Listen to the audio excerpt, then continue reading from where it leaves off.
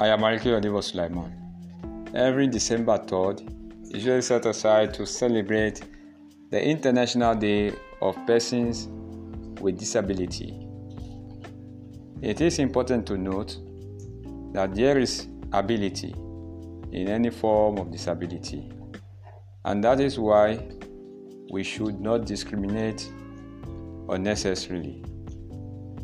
Year 2023 celebration is centered on United in Action to rescue and achieve the Sustainable Development Goals for, with, and by persons with disability.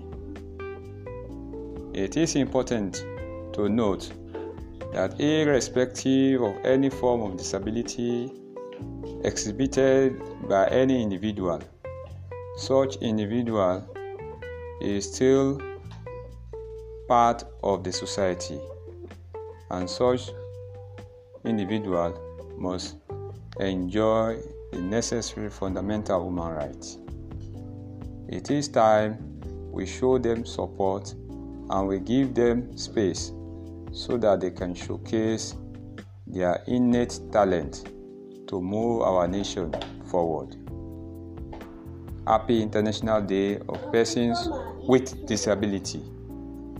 We are blessed.